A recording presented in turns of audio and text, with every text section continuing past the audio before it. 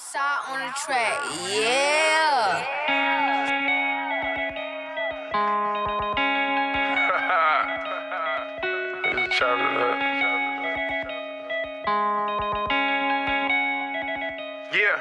Take it out the bank, go put it up. How's it going today, guys? Once again, back here for another episode of Hot Takes with TP3. Today, one of my buddies, Austin, will be joining me to debate if Donovan Mitchell or Ben Simmons is Rookie of the Year. But before we get to that, it's the final day of the NBA regular season, and honestly, I couldn't be more happy that this miserable Hawks season is over.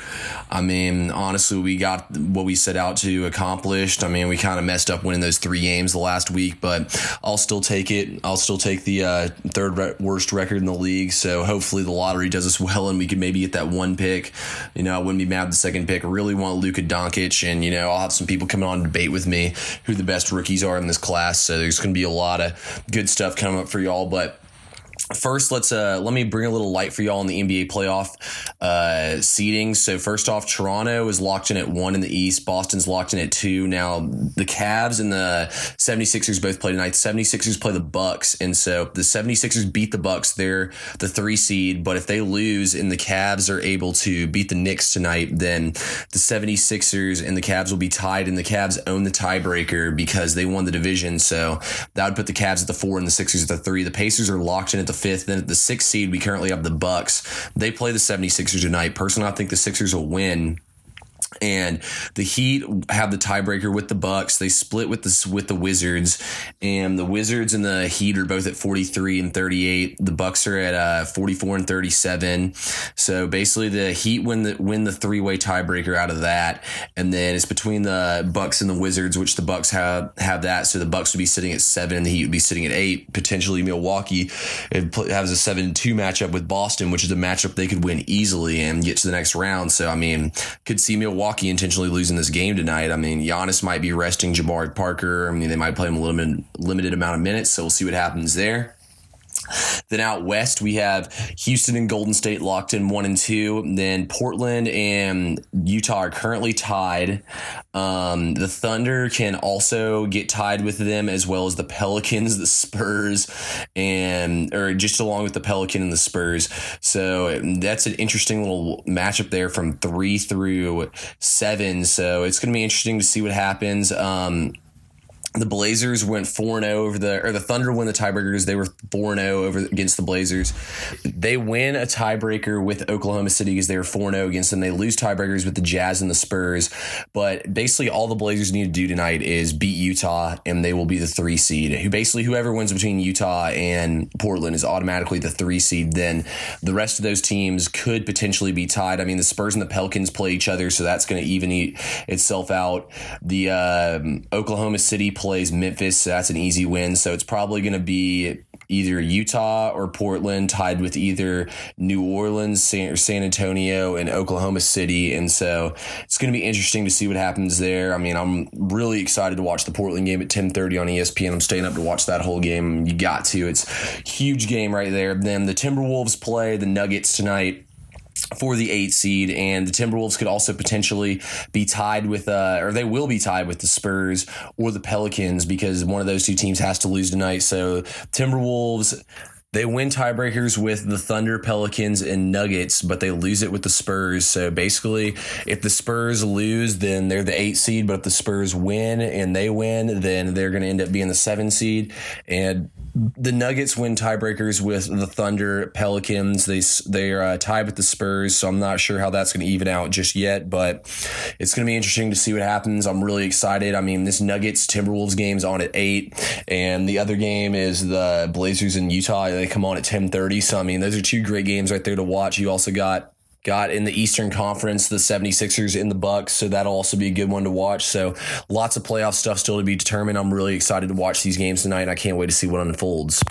Now, guys, one thing that I really want to talk about is, like I said, I've got my buddy Austin here on the show today. Austin, say what's up to the people. What's up, y'all? I'm Austin. I'm from Macon, Georgia. I'm out here debating with my boy Thomas. We're about to get after it. Oh, yeah. So, Austin, who you got as Rookie of the Year this year? I got Ben Simmons.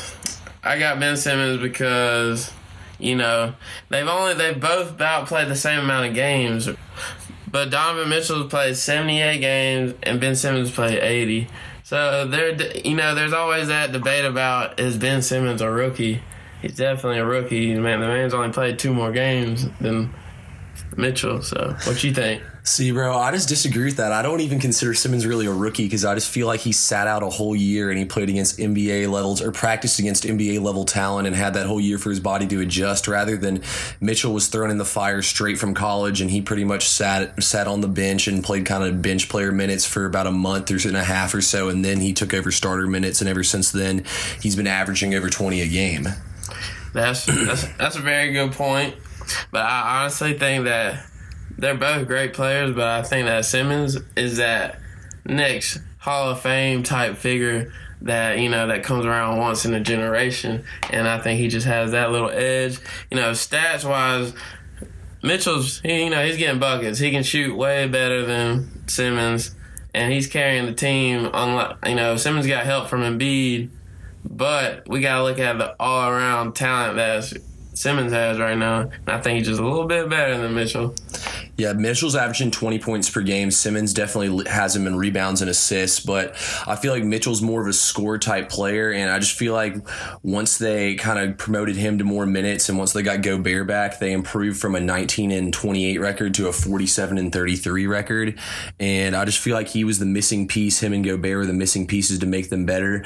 Out of the Jazz's last 7 losses, he shot under 40%, 6 of them, and those are the only times he shot under 40%, and they lost all 6 of those games. They've only lost one time when he shot over 40%. And then on top of that, last night he set the record for the most threes by a rookie in a season at 100 and I think it was 67. That's a pretty good stat right there. That's pretty crazy. But Ben Simmons, he's carrying the Sixers to a 15-game win streak where they came up and now they sit 3rd or 4th in the East. The East is, it's a little weaker, but still, this is this man's first year, first time playing with all his teammates.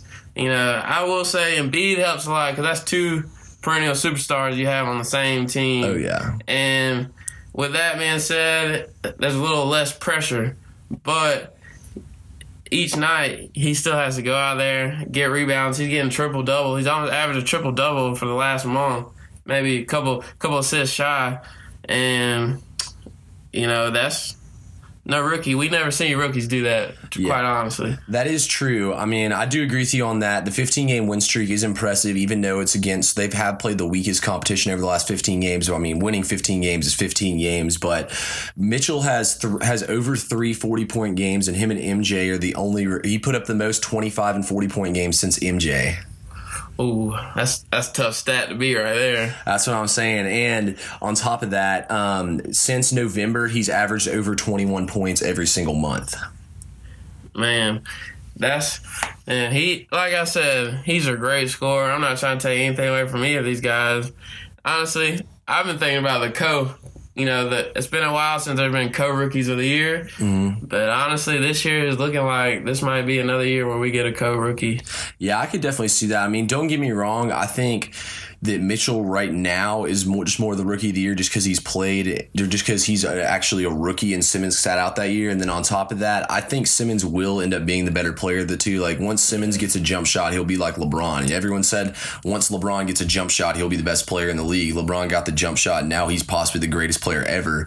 And Simmons is the exact same way. He just needs a jump shot. He can't really shoot. His free throws are not great either. His offensive touch is whack, but once he gets it down, he'll be straight. Yeah, he's got to figure out if he wants to be left-handed or right-handed. He's ambidextrous. He's got to just make that decision and live with it.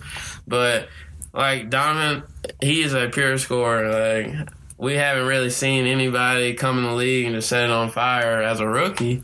In quite some time, except these two. And that's the only thing about it being co-rookie, because we've never seen 2 guys in the same year. It's been like 15 years maybe. Yeah, it's been a while since we've seen a player where we've actually seen like a tight rookie of the year race. Usually there's a player that stands out, but this year we actually have a tight race, which is different from a lot of other years. Yeah, the tightest I can remember is like Carmelo LeBron, when Carmelo led the Nuggets to the playoffs, and LeBron is LeBron, and he was doing it with the terrible Cavs. Yeah, no, it'll be a good race. I'm excited to see what happens. But Austin, I appreciate having you on the show today. I love being here, man. Hey, we'll do it again soon. Good stuff, and we'll run it back. Should the Giants make moves in this draft? And I think the simple answer here is yes. So the Giants own the number 2 pick, and personally, I think they should trade it to the Bills for the 12 and 22 pick. I mean, the Giants are a team that has young talent like guys like Landon Collins, and they could really use a lot of these first-round picks. They could potentially get 4 first-round picks because they could also ship Odell to the Patriots, which personally I don't think will happen, but they could get the 23rd and the 31st picks. So they could have 12, 22, 23, and 31.